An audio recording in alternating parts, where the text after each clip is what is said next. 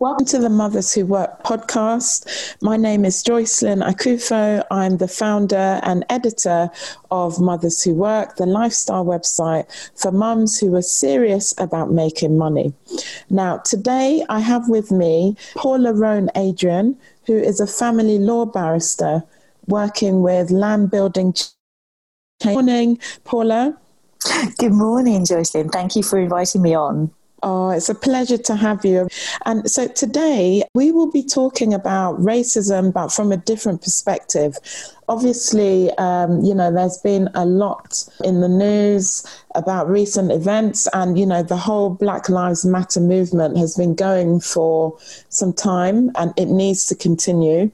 But today we will be looking at how to speak to children about racism, which is important because it starts from if we can educate the young, it can change the future, basically. So I thought we'd just start by defining what racism is. And I'm just using a very basic definition of what racism is, using the Oxford Dictionary. And it says that racism is a noun, and it's basically prejudice, discrimination, or antagonism directed against a person or people on the basis of their membership of a particular racial or ethnic group, typically one that is a minority or marginalized. And there's another point there, the belief that different races possess distinct characteristics, abilities, or qualities, especially so as to distinguish them as inferior or superior to another. And so that gives us a foundation, I guess, in terms of what the term actually means. Food for thought, I'm sure, for many of our listeners. So, as I was saying, we will be talking about how to speak to children about racism. Now that they're at home, many of them obviously in lockdown, some are going back into schools, which is great, but they're probably more exposed to a lot of discussions around the family and so on. Obviously, the news has highlighted a lot of what's been going on in recent events with Mr. Floyd, who unfortunately was killed by the police. So what are your thoughts on this, Paula? It's just, first of all, my heartfelt sympathies go out to the Floyd family and to all those families who have lost loved ones in similar situations to the killing of Mr. Floyd. And let's all be very clear about that. He was killed on the evening of May the 25th. And there is a very strong belief, and we will discover whether there is any truth behind that belief as the criminal proceedings ensue. But we are all of the very clear, strong belief that he lost his life because of the colour of his skin, that the colour of his skin played a role in his very sad and untimely demise. And knowing that, because this isn't the first time it's happened, there has been time and time again where we have seen this occur. And we look to the powers, one of the pillars of our society, that's law and justice, to uphold this wrong. And unfortunately, time and time again, the legal system has failed those, and that is why we are seeing these protests. That is why we are seeing the anger and frustration and sadness being displayed, not just in Minneapolis, but all around the world, because racism it's around us. It's not just something that happens to a person over there or, to someone over there. It happens to the person who's next to us, to our friend, to our mother, to our father, to our son, to our daughter, etc. And so it's no surprise that we are now, as parents, questioning how we're going to have to address this horrible, horrific topic with our children. But let me tell you something, just in answering that question, how do we talk to our children about racism? Most of our children already know about racism? Oh, yes, definitely. Most of them already know. And so it's not going to be a shock to them for you to have this discussion. They could be toddlers going to nursery. They are being taught, well, what do you look like? Describe your hair to me. Describe what does mummy and daddy look like? Draw a picture of mummy and daddy. And, they go through the colouring pencils and they can't find the colouring pencil that matches what mummy and daddy looks like. So, even from a young age, 2 and 3, we were already being told that we look different. And we're already being asked to address that. And to conform in some instances as well, in ways that aren't always feasible. Hair being one example. Yeah. A very basic example. That's a classic example, isn't it, of hair and how a person can express themselves, not necessarily in the way they dress, because they're children and we obviously, dress them, we tell them what to wear, but absolutely in regards to their hair and, the classic styles that you would see for Afro hair, and whether, you can have your hair out when you go to school, or whether it needs to be tied away, or why another child wants to constantly touch your hair, or why the teacher wants to take your hair out and do your hair. Yeah.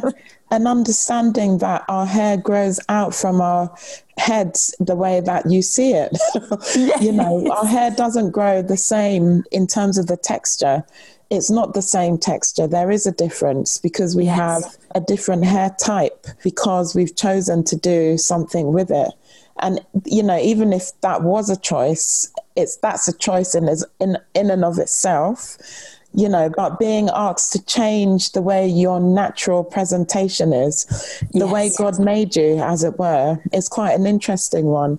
I like the fact that you mentioned that children know about racism, because it's a concern.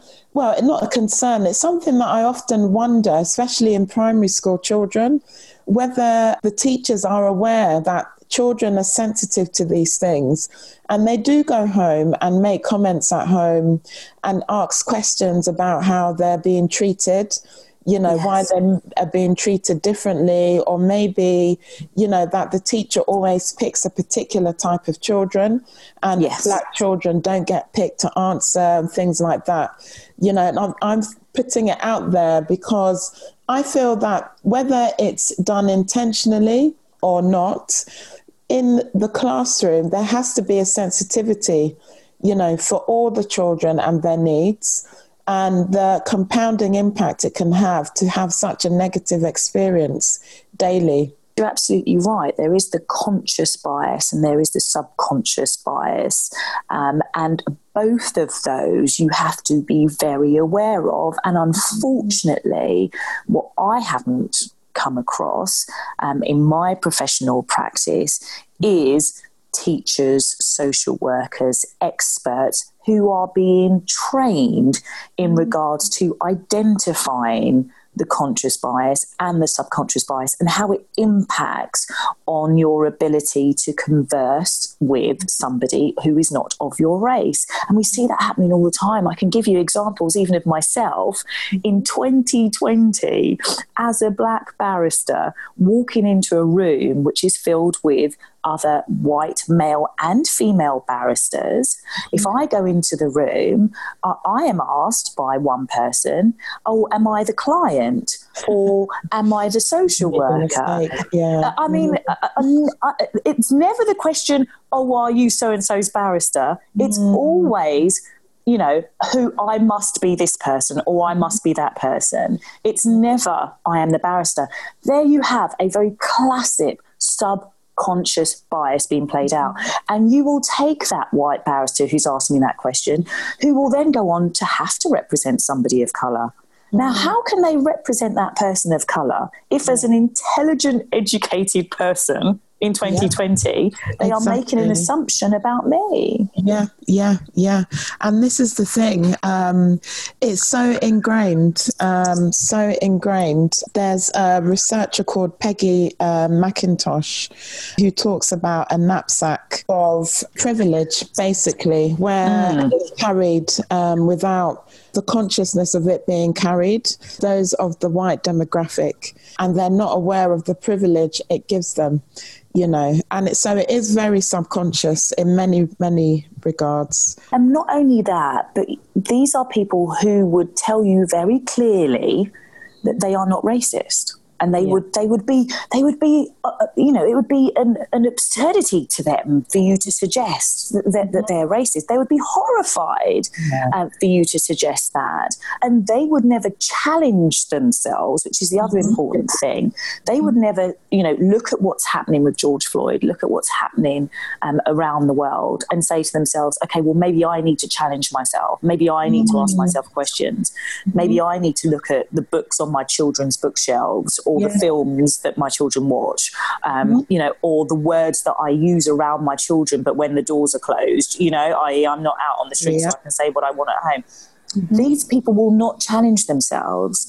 And it's actually, for me, having that discussion about racism starts with yourself. And can you challenge yourself? Can you make yourself uncomfortable about the discussion? Racism isn't just about sitting on somebody's neck with your knee, or killing them because they're black and they're in the wrong area, or calling them a black this or a black that. There's such a covert way that it's these days. I mean, obviously you have those who are very abrupt about their racism, proud about it, and happy to hurl insults and violence. Those people still exist, unfortunately. But sometimes it's done in such a covert way that it's being done, but you can't actually say, oh, you're being racist, because there's no evidence that you've insulted or caused any physical violence against that person. That doesn't mean racism isn't being perpetrated. Absolutely not. Absolutely not. Well, we call that microaggression. Microaggression, and let me give you an example of a racist, microaggressive person. Paula, she's so aggressive, isn't she? She's quite angry. She's always got a chip on her shoulder, particularly when you talk about colour. I mean, God, don't talk about colour with Paula, because honestly, she'll just go. That making you feel uncomfortable about raising something where anybody else would feel quite comfortable about raising it or calling somebody out. You are made to feel that if you call it out, well, it's clearly not racism, and it's clearly just the problem lays with you, and you're so absolutely right, which is why I don't know if you're aware of the story about Amy Cooper and Mr. Cooper, Cameron Cooper. They were in New York in the park, and he was the bird watcher who had asked Amy Cooper to put her dog on a lead in an area where her dog was supposed to have been on the lead, and an argument ensued. And so what she did was she threatened Mr. Cooper. She said, I'm going to call the police and I'm going to tell them that an African American is threatening me. Yes. And he managed to tape this. And I was so glad that he managed to catch this on tape. Why? Because this is the type of racism, isn't it, that we as Black people face every day. I'm going to call you out about your colour. And I know I can call you out about your colour, because when I speak to another white person, they're going to automatically feel sorry for me and sympathise with me. Yeah.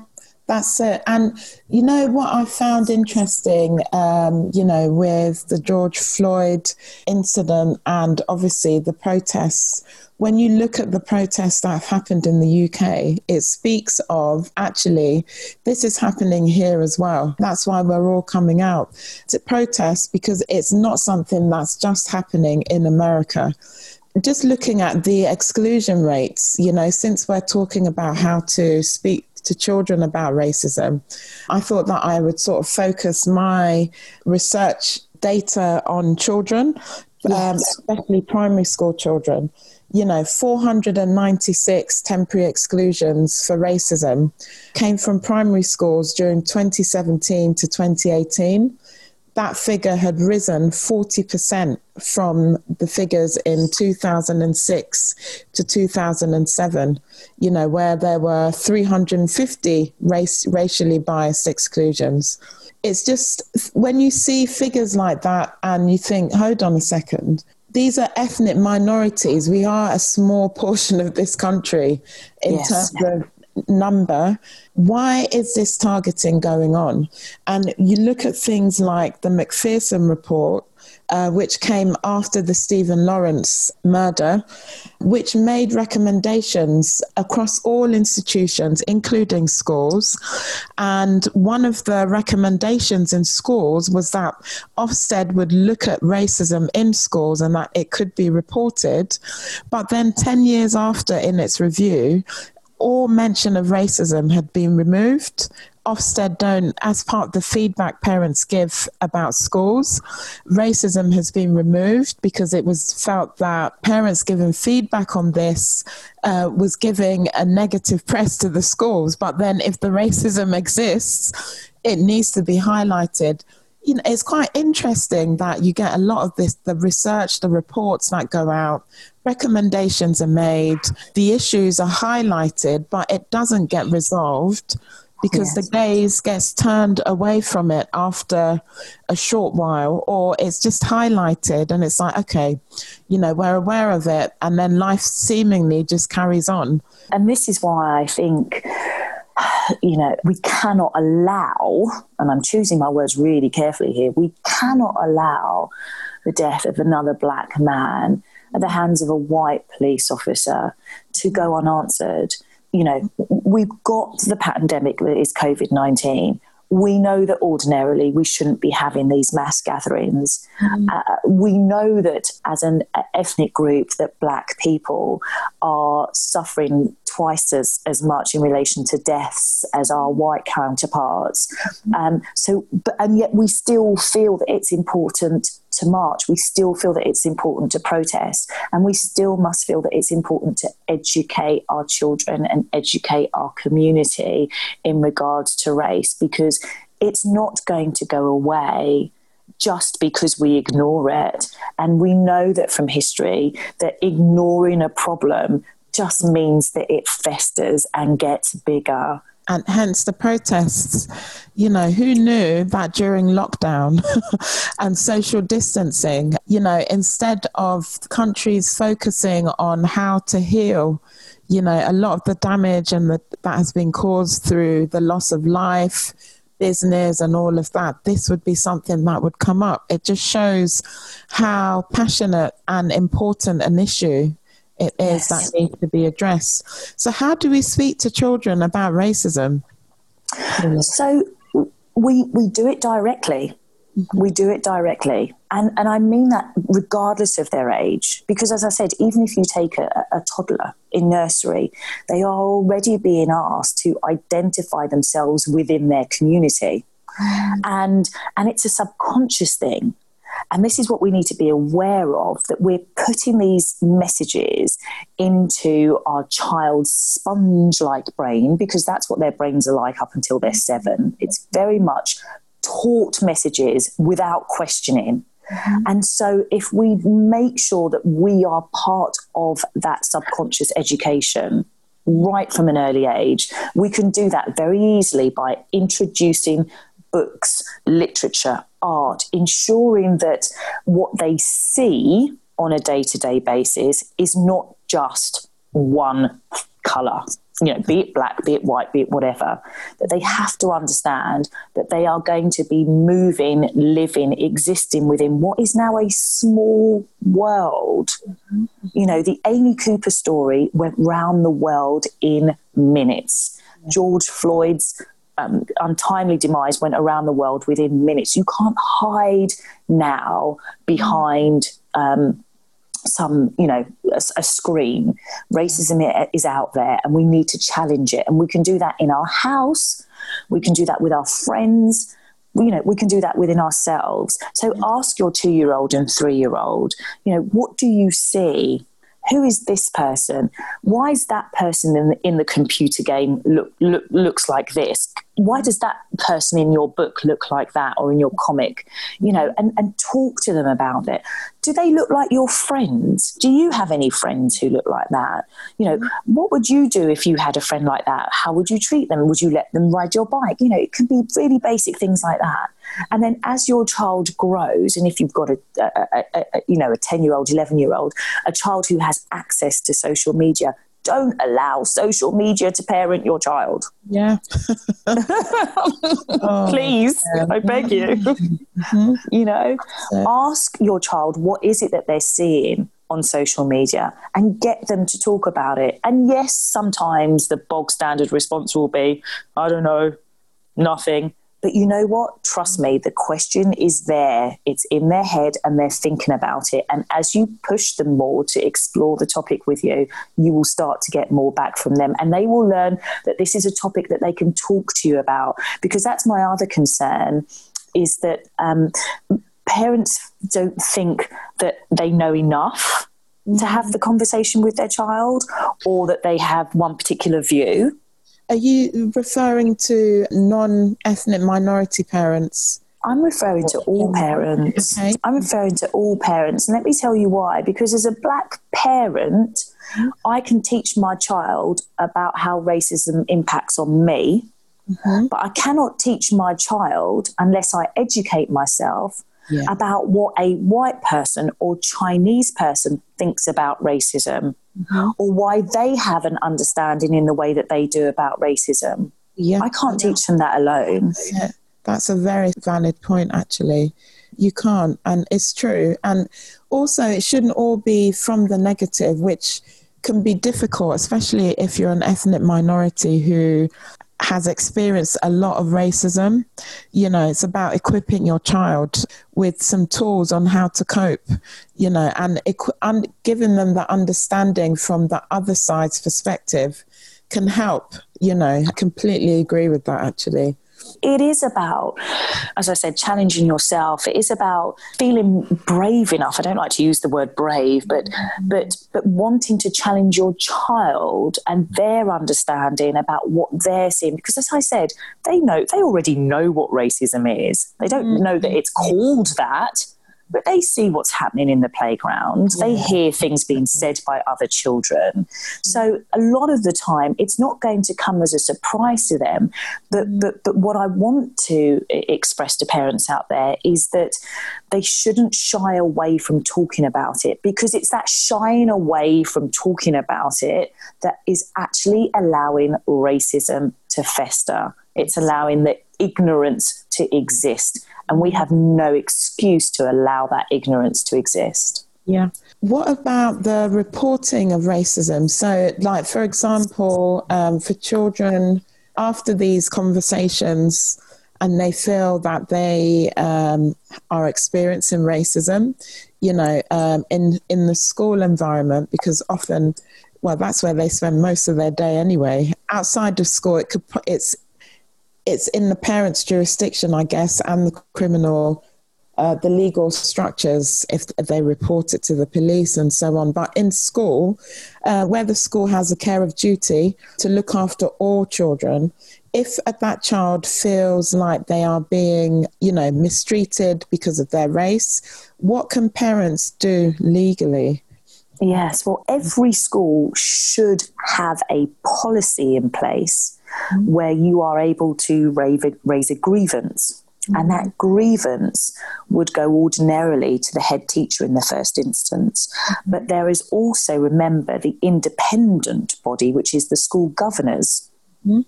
And so, again, that grievance could be raised with the school governors. And there should, as I said, be a policy in place where you would follow that grievance procedure. If you are unhappy about the outcome of your grievance, then the next stage would be to take it to your local authority, who have that overarching duty of care to not only your child, but also to you. in respect of the education that your child receives within that local community. And then if you still remain unsatisfied with the outcome that your local authority has provided, you can take it as far as judicially reviewing the decision of the local authority. So it can go to court if necessary. There is nothing that should stand in your way of achieving justice. And with the children who are excluded, a lot of them are, just cast away to pupil referral units where the education experience is quite different, because clearly they're with children who have specific needs, a whole range of needs. What can a parent do? So if their child is being targeted in this way, they can go to the head teacher who would have signed off that exclusion, then go to the governors, and then go to the local authority to raise a grievance, basically. Yes, absolutely. But you make a good point, don't you? That of course that line of people that you have to go through are no doubt some of the people who would have sanctioned the exclusion and the appeals process that you would have to go to. And so, as a parent, you will feel like, and I don't say this lightly, but you will feel like you are banging your head against a brick wall. It will be a fight. Be under no circumstances. It will be a fight. And that is why I think so many of these cases just go unheard, because you have to understand, when it might not be your only child, you have other children who you are caring for. You have to get up and you have to go to work. You have to keep a roof over your head. And just the weight of bureaucracy that bears down on you in such a situation, you probably feel as if you have nowhere to turn. And so, there are forums out there. There will be Black community action groups out there who can assist you and support you through this process. I won't name any in particular because they might be individual ones within your local community. If you go onto your local authority website, they're actually quite good for identifying support groups within your community who can assist you. And let me tell you something, if there isn't a support group in your community that exists, then start one. Just a Facebook group as a start, isn't it? Absolutely. Facebook page. Group is probably better because you can make it private as opposed to the page, and get people to share it. That's a really good point, Paula, actually. Sometimes we just have to take affirmative action, really, and you'd be surprised, Absolutely. how many people will help. Because you feel so lonely when you're going through the problem yourself.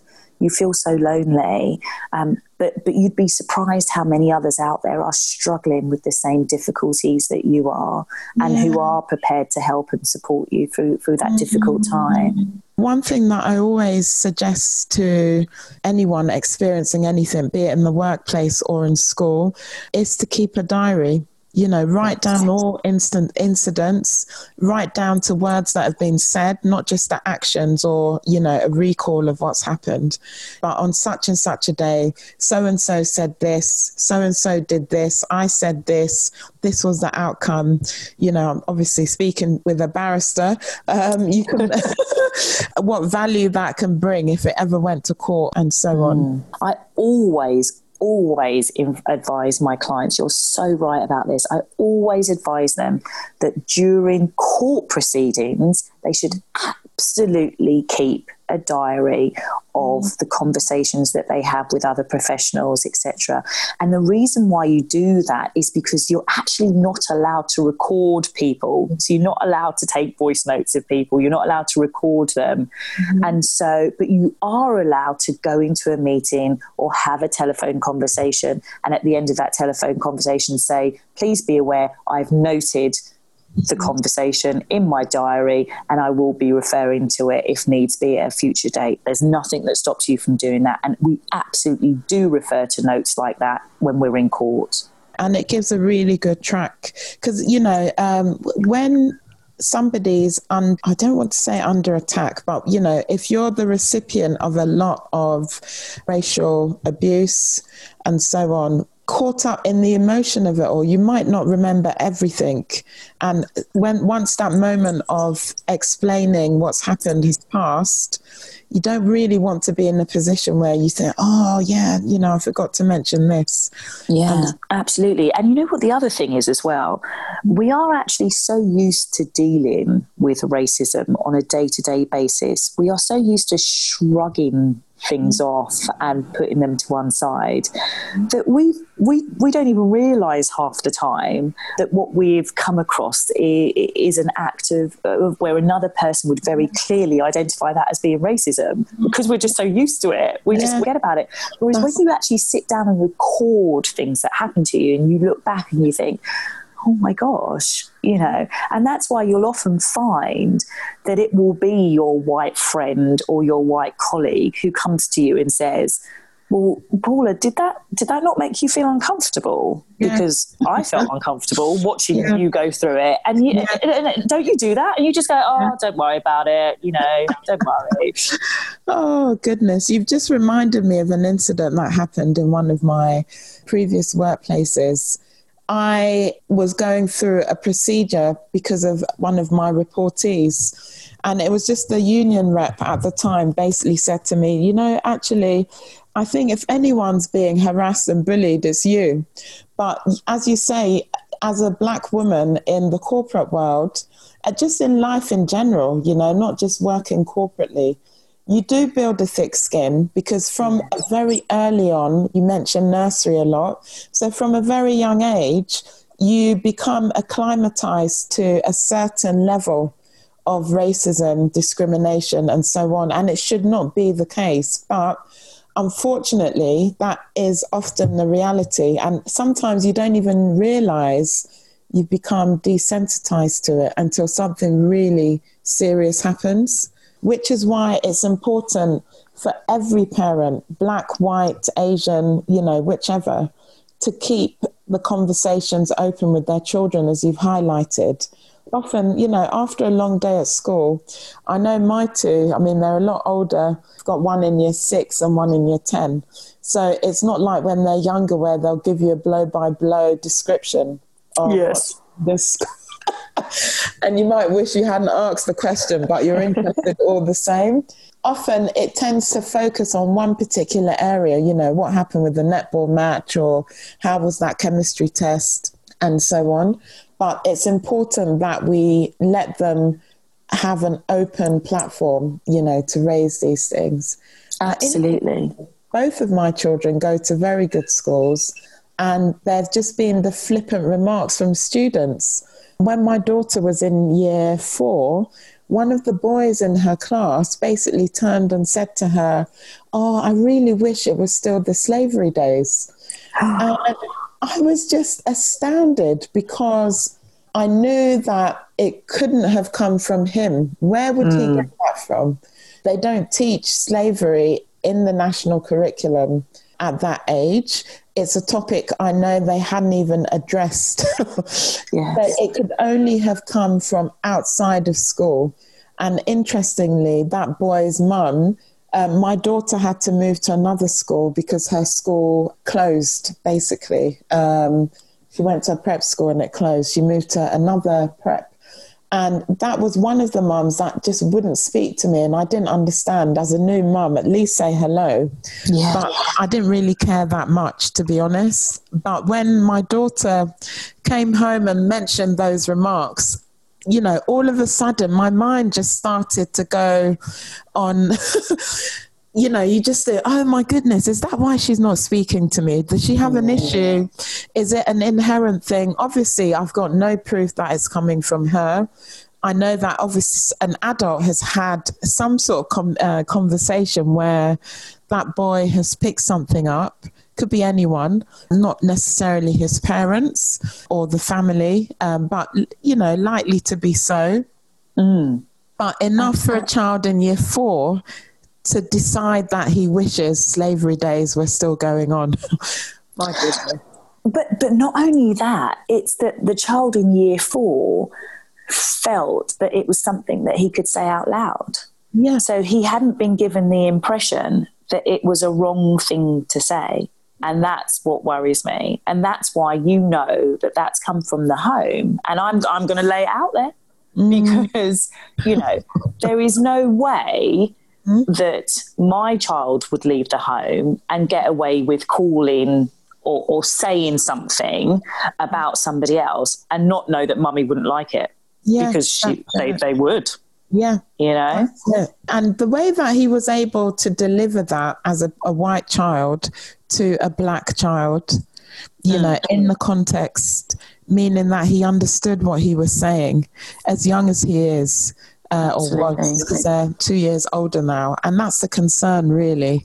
You know, but another example of it is with my son, there's a lot of being called an Oreo that's being thrown about, you know, where in my day, you might have been called a coconut.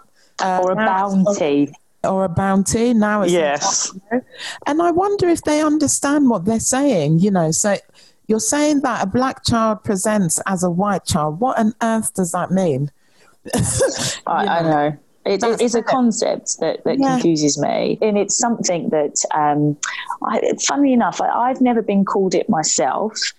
I wonder why, thinking back, because I've been in situations where I've been around people who have called people that. And you would think, you know, growing up in the East End as I was, always knowing that I was going to do the job that I did, why nobody ever threw that disgusting comment at me, but they didn't, and clearly it is a comment thrown at you to insult you, but how or why it's said, I have no idea, because it suggests, doesn't it, that as a black person I can only be a particular thing and say a particular thing and act a particular way, and that's another black person telling me that. Now why are you saying that as black people, we should only be and do dress, you know, why? Surely you are repeating that racist message.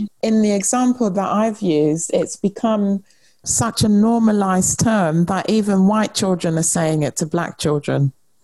It's so bizarre, but I mention it because I believe that some teachers will listen to this because of the nature of the podcast topic. And these are some things to sort of pick up on and make changes and sort of pull children up on and say, actually, that's unacceptable, you know, because they might, I don't know if they necessarily understand, because the Urban Dictionary and all the rest of it, that's thrown around. Sometimes adults don't understand what children are talking about all the time. Oreo being new. Coconut, yes, I think a lot would understand that to be a derogatory term. Yes, so it's interesting. Yeah, well, it's the same thing, isn't it, as the going back to that microaggression that we were talking about earlier, about how, as you say, a school teacher might want to pull this up if they hear it in class. If I was to say, oh, they're so gay, oh, you're so gay, you know, in the same way that we are told very clearly that that's another example of microaggressive homophobia. You give us a very good example of microaggressive racism, and the fact that one black child is saying it to another black child or whoever, you know, is again, you know, yes, they may understand the context, but they don't understand the concept. And that is where it comes back to us to educate our children. Yeah. And explain the concept and explain to them that actually this is highly unacceptable, you see, highly unacceptable. And I think with that understanding, where it's explained to a child at a young enough age, where they have an understanding of what's right and what's wrong, and once it's positioned as being wrong, it would stop. You see, when it's left to much older, they've often formed their bias, their opinion. So it's a lot more effort to get them to change that. Absolutely. Oh, thank you so much, Paula. Honestly, this is such a loaded topic. Like, we could spend the day discussing. So any takeaways before we wrap up for our listeners? Any takeaways? I would just ask your listeners to not be fearful, to challenge. Yeah, you know, if we challenge, a lot of the time we're fearful that we're going to get oh, don't be ridiculous. or, oh, don't be silly, you're just being so sensitive. But I would say to your listeners, don't be fearful to challenge, because in challenging, we are not only pushing our own boundaries, but making sure that we push the boundaries of others as well. For listeners out there, you can get Paula on her Twitter handle. Do you mind if I share that? Yes, please. Thank you. It's at Family Law Guru UK. So on Twitter, look for at Family Law Guru UK. Stay abreast with family law and all other things that she shares. Thank you so much, Paula. This has been really helpful and insightful, and I'm sure our listeners will get a lot out of it. So please remember to share this if you are listening. Share it in your social media platforms so that others can learn and understand how to speak to children about racism, and let's solve this issue once and for all. Thank you so much.